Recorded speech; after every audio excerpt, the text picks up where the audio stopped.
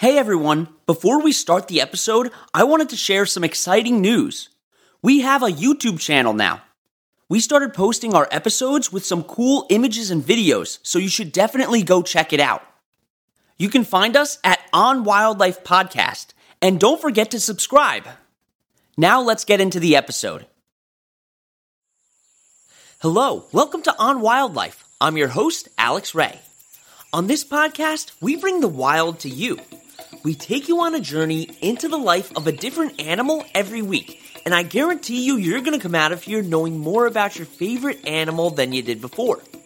This week, we're going to be talking about one of the most lovable, but also most powerful animals in North America. They've got an amazing sense of smell, and because of this, you probably don't want to leave food out at a campsite overnight. And I'm really excited because I got to talk with Coy Blair, who is the lead curator at the Appalachian Bear Rescue, and he's got all the insights about these amazing creatures. So join me as we head into the forest to talk about black bears.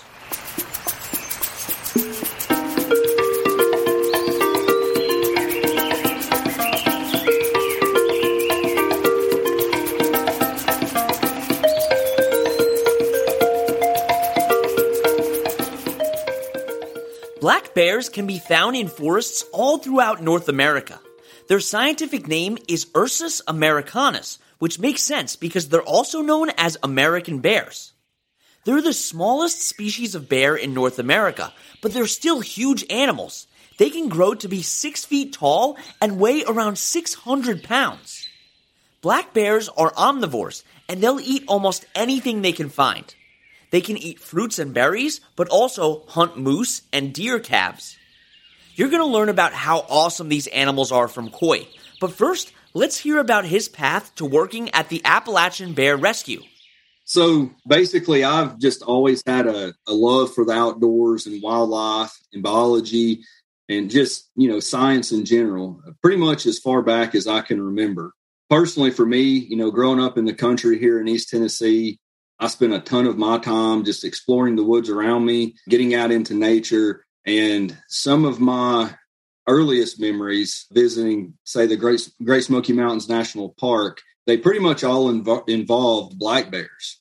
I remember getting excited seeing, deer and turkeys and coyotes and just any kind of wildlife. But really, it was the times that my family and I would see black bears. Those are the memories that are really still clear to me. And honestly, I kind of believe that that's probably the case with a lot of folks who come over to Tennessee or North Carolina to visit the Great Smokies.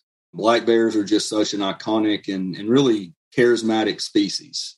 And as far as how I got into working with bears, I've kind of got a short version and a long version. I guess it depends on what you have time for and what you want to hear. Pretty much, I followed my interest in science throughout school. I did pretty good in all my subjects, but science just always stuck out to me. It was always where I scored the highest, and it was really just because what I had the most interest in. And, you fast forward to my college or undergraduate days, and I received a degree in biology from Maryville College in 2009. And pretty much the whole time I was at Maryville College, I did a lot of volunteer work. There's a local housing authority, the Maryville Housing Authority. And what we would do is we would get kids out and take them and do outdoor recreation kind of things. We would take them on camping trips, hiking trips. We adopted a section of the Appalachian Trail and we helped maintain that. That sounds like a great way to get people interested in wildlife conservation from an early age.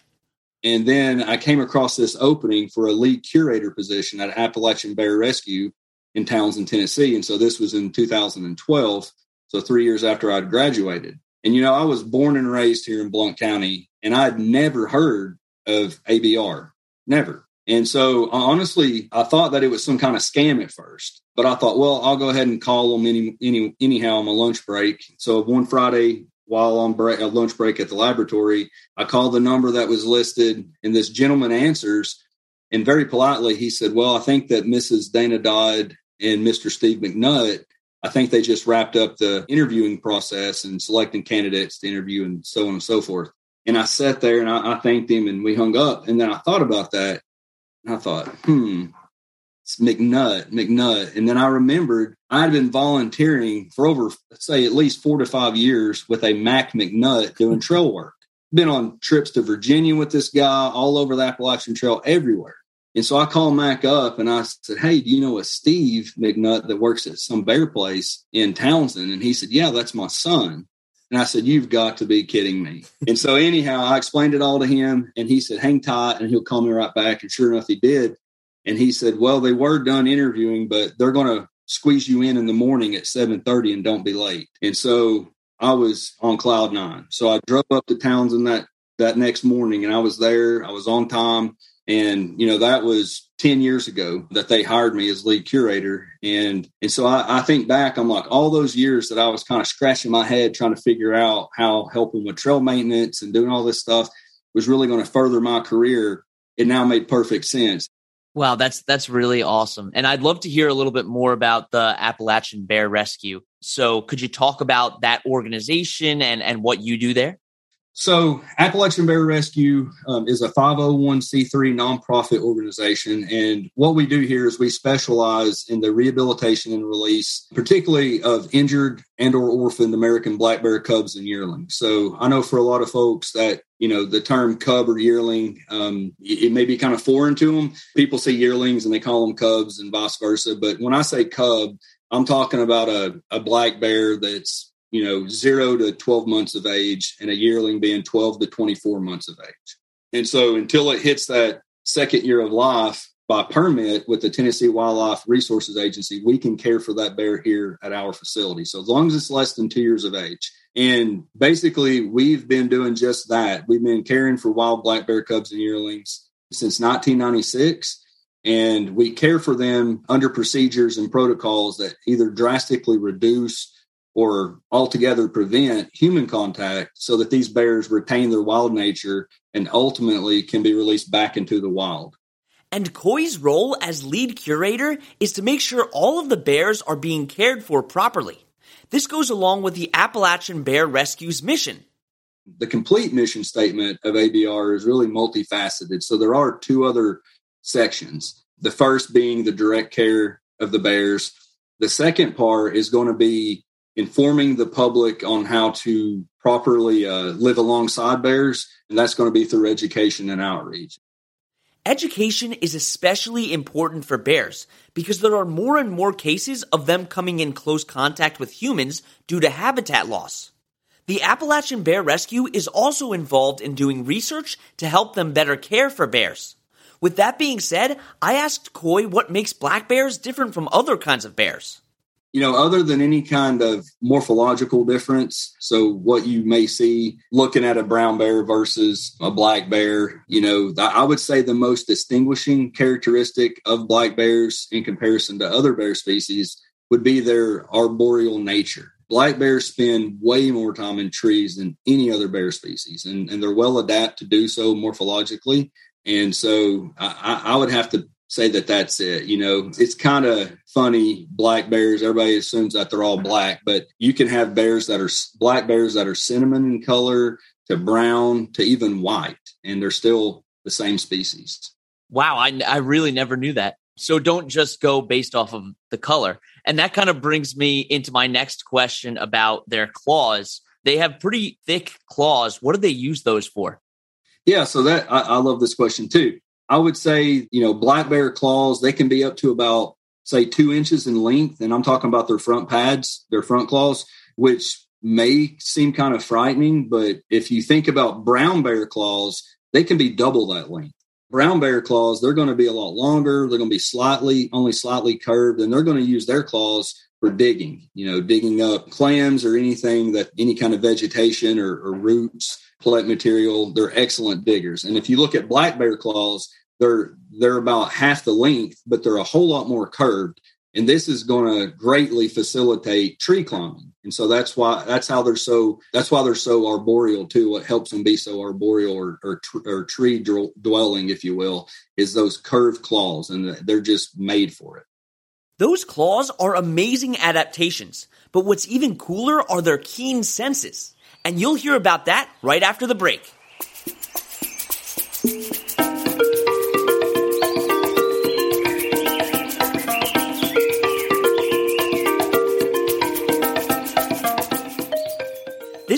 I want to give a shout out to Melinda from New York. Her favorite animal is a cow. Did you know that cows don't have upper front teeth? Instead, they have a hard plate that they can grind their food against. If you want me to give you a shout out on the podcast, send an email to onwildlife.podcast@gmail.com telling me your first name, where you're from, and your favorite animal.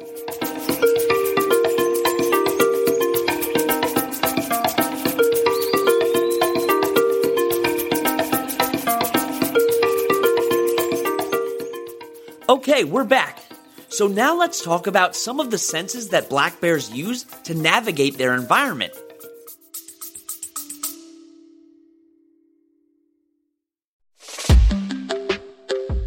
What's all around you, almost everywhere you look, and makes your life better? Birds. Learn all about these beautiful creatures in this wonderful new podcast called Birds of a Feather Talk Together. Two experts guide two newbies on their journey to learn more.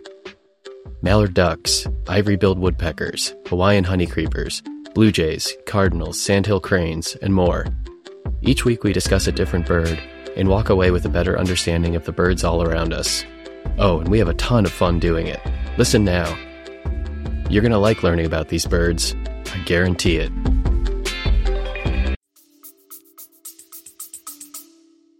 So I'd say by far a bear, just in general, a bear's greatest sense is going to be its sense of smell. And so bears are going to be able to use their noses to find food or mates that could be miles away. And so it's just extremely impressive. Now, I've read before that a bear's sense of smell is up to 7 times greater than that of a bloodhound's. And so that's just really, really hard for me to even kind of imagine. If you think about how a bloodhound and its sense of smell. Bears also have color vision, a lot like we do. And so they're going to use this sense to see colorful berries and other food sources, as well as kind of locate and see, say, scratch posts. So, bears, adult male bears may find a tree in the woods and scratch it up. And you may call that a scratch post, but, and they're going to rub on that. They'll kind of do this dance on it and stuff. Well, they're going to leave their scent behind. So bears are going to locate. It's kind of like a text message, if you will, for a wild animal. They can use their noses to locate to that. And then another bear comes and says, oh, wait, there's another one in the area here. But they can also leave a visual representation of that bear being there using that color vision. But by far, greatest sense of smell. Yeah, and I'm sure we've all probably seen videos of bears rubbing up against a tree, and it's cute, but it actually serves a really important purpose for them. Absolutely. That's right. Yeah, and when you think about bears, you also think about hibernation. Could you talk a little bit about what happens to their bodies when they hibernate and why they do this? Sure. So I believe that, when most people think of hibernation in its truest sense, like they're actually probably thinking of the process that, say, what biologists will call true hibernators go through, such as a ground squirrel. During the winter months, these types of animals, they're going to drastically drop their body temperatures, say as much as 70 degrees or more. They're also going to drastically drop their metabolism as well as their heart rates, and they're pretty much going to enter this deep sleep. So it take a very long time for them to be aroused from deep sleep. And other animals, such as bears, they can enter a different version of winter dormancy than that kind of hibernation, and we call this torpor. Torpor is similar to hibernation, but it's less extreme and usually doesn't last as long. A lot of animals besides bears do this, like groundhogs, turtles, and skunks. And so through torpor, black bears, they've really adapted this biological strategy to pretty much navigate months of food scarcity during the winter. And so how they're going to do this, they're going to load up on a ton of calories throughout the summer months, eating berries, and in the fall, eating hard mass such as nuts and acorns. And then they're going to use this converted fat for energy requirements throughout the whole denning period. And so a denning period typically can go anywhere from, say, November to May, and that's really going to depend on several factors, including the sex of the bear, the age of the bear, reproductive status of the bear, in addition to geographic location of that bear. So typically older male bears, they're going to on average, they're going to den for shorter periods than other bears, such as especially mother bears with newborn cubs. They're typically going to emerge from their dens last. And then bears that are in more northern areas or regions, they're typically going to den longer and can even be aroused to a less extent, aroused from their dens in comparison to bears from southern areas. So there's that geographic range difference as well. But bears that actually do remain denning, they're not going to be eating or drinking pretty much the whole time. They're going to kind of lay in their dens pretty motionless. They'll fidget around a little bit and stuff like that, but they're really, really slowed down. And during that process, specifically in the bear's body, they're also going to be doing a lot of recycling. They're like recycling machines. And scientists have really researched and looked into this ability because instead of urinating or defecating to get rid of this waste, a bear's body is internally breaking this stuff down and recycling the components to reuse them of the urine and such. So it's pretty remarkable that they can do this. And also that an animal such as a bear could lay pretty dormant, for months. And then if aroused or the den's disturbed, it can just pretty much jump up within really no time. If you were to disturb the den of a ground squirrel, it's really got to bring that body temperature up so many degrees before it can even think about moving around. Whereas a bear is going to suppress its body temperature just slightly. So let's say 10 to 15 degrees or so. And so it doesn't really have to do a whole lot when it's aroused to get up and take off running. Doing field research, I've witnessed this, trying to sneak up on bears in their dens and check the fit of GPS collars or what have you. And then really just blow them out of a den. They get up and they take off running. And they're able to do this because they're not suppressing their bodies as much, but they do it just enough to where they're conserving energy. And Coy has been able to see bear dens firsthand and how young bears act in the wild when they're released. But the really neat thing about that I got to see firsthand in my master's work was that we were having cubs that would come in for rehabilitation purposes that were born in a den, but never got to see mom construct a den after that first year of life, never got to see mom, her den preference selections or anything like that. And then I'm following 42 bears released from here, and I'm getting to see, especially the cubs, they're picking dens just like you read about in the literature. So these black bear cubs, they're denning in tree cavities, they're denning underneath rock outcrops, or some of them are even making large nests just on top of the ground. And so that was pretty remarkable to see. It's this innate behavior really come to life. It's so cool to think about how building dens isn't something that's taught. It's a behavior that's just ingrained in them. Now, in your life, you might encounter a black bear in the wild, and it's important to know what to do in this situation. People ask me this question a lot, and basically I always tell them to base their reaction on what the bear is doing at that time. So if you're out somewhere and you see a bear, but the bear is a good distance away and it's safe to do so, really just enjoy the moment. If you have a camera, especially one with a telephoto lens, zoom in, get some great pictures and stuff like that. And then plan the rest of your hike to try to avoid crossing its path again. It's there at that point. It's very likely the bear probably knows you're there, given their sense of smell and stuff that, they're constantly paying attention. But just enjoy it and do it safely. And it does change. Let's say you're out in the forest and you turn a corner on a trail and a bear is very near to you. Make yourself known, and you don't have to immediately start shouting at it or anything like that. But just let him or her know that you're there. Back away slowly until you can safely change your direction. If you're out somewhere and a bear tries to approach you, it would, at that point, it'd be a good idea you could shout at the bear. You really want to make yourself look as big as possible. So if there's a log or a rock or something like that nearby, you can stand on top of it. You can hold your hands up. You can shout at it. And if that does not deter the bear, at that point, you may start throwing nearby objects at it. You have sticks, rocks, continue shouting, all doing this while backing away slowly if it's safe to do so. And basically, that bear at that point, it may be doing some defensive posturing. So maybe it's popping its jaws and clacking its teeth and blowing or huffing. It's letting you know. It could even bluff charge you, but it's trying to let you know like you're too close. So you want to increase that gap between you and the bear. But the main thing is you never, ever turn and run away. Just don't do it. Keep your eyes on the bear and back away, but don't ever turn and run away. And then lastly, if a black bear attacks you, and again, this is for black bears, this isn't the same for brown bears, but if a black bear does attack you, you want to fight back with everything that you have available, rocks, sticks, tools, etc. Anything you have. Don't ever play dead. If it's attacking you, it's extremely rare. Honestly, it may consider you as prey. So you got to fight it back with everything that you have. The good news is, though, that fatal black bear attacks, they're very infrequent. You just always should be prepared for anything. So that's a good thing to take away. Never run away. Black bears can run at speeds of 30 miles per hour, which is way faster than us. But even though you might be afraid of them, they're extremely important to the ecosystems that they live in.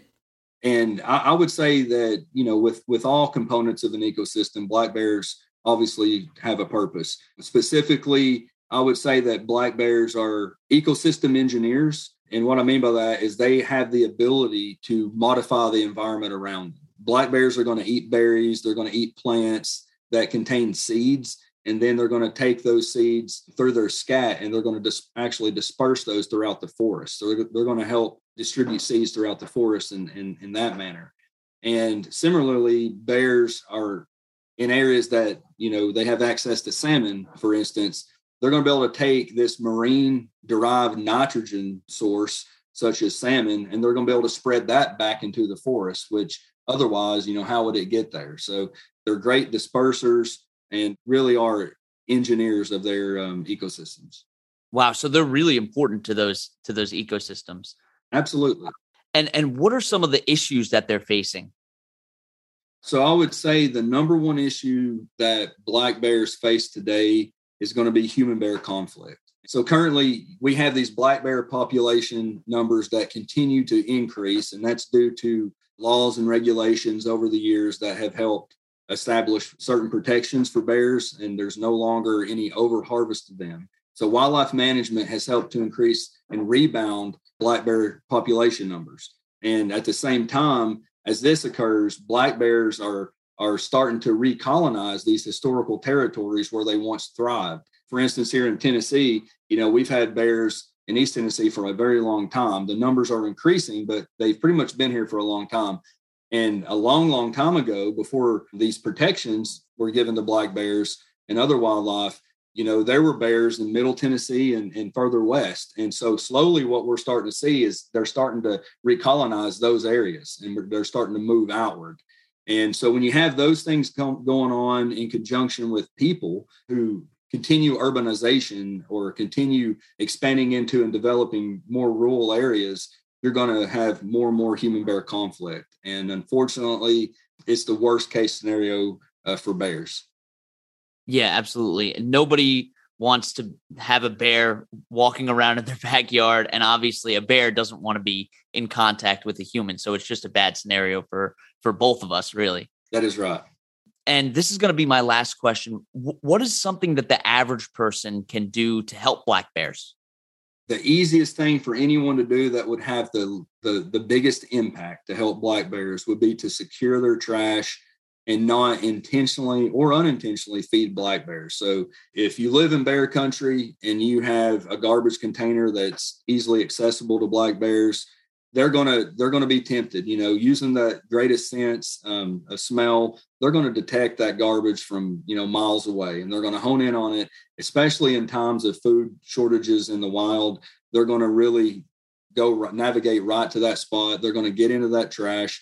And if the trash doesn't end up killing them directly, as a matter of fact, we just took in a cub last week that had a jug stuck on its head for at least 8 days that we're aware of. So this little cub of the year, it couldn't nurse. And I really don't know how it had access to water for 8 days. We just captured it last week and it's currently in our care. So trash can even directly kill bears. For those that doesn't occur, the bear's going to keep coming back until it ends up breaking into a car, breaking into a house, scratching someone, and then the bear's going to ultimately, it's going to be euthanized. They can't leave those bears out in the wild. And it's all because we had a food source that attracted them. So if we could help secure our trash and make it to where you always hear that a fed bear is a dead bear, and that's the honest truth. If we could secure our trash and keep it put away and tell our neighbors the same thing, for those of us in bear country, the bears may smell something and come on, but as long as they don't have access to it, they should move on and not stay in that area. So I would say that having bird feeders out during the wrong times of the year when bears are really active is not a good idea. That's a huge attractant. A black bear could get as many calories in 30 minutes at a bird feeder than it could spend 8 hours doing so or so in the wild. So just really being mindful of what bears are attracted to and what's going to bring them in close contact with humans and helping to mitigate those scenarios is the greatest thing that the average person could do to help them. Wow, so if you live in an area where bears can be found, be aware of some of the actions that you can take to keep them out of populated areas. I want to thank Coy for coming onto the podcast. Black bears really are amazing animals, and we can all play a part in protecting them. If you want to help black bears, you should absolutely check out the Appalachian Bear Rescue. You can also take a look at the American Bear Association and Bear Trust International. Thank you so much for coming on this adventure with me as we explored the world of black bears. You can find the sources that we use for this podcast and links to organizations that we reference at onwildlife.org. You can also email us with any questions at onwildlife.podcast@gmail.com. And you can follow us on Instagram at on_wildlife or on TikTok at onwildlife. Don't forget to tune in next Wednesday for another awesome episode. And that's On Wildlife.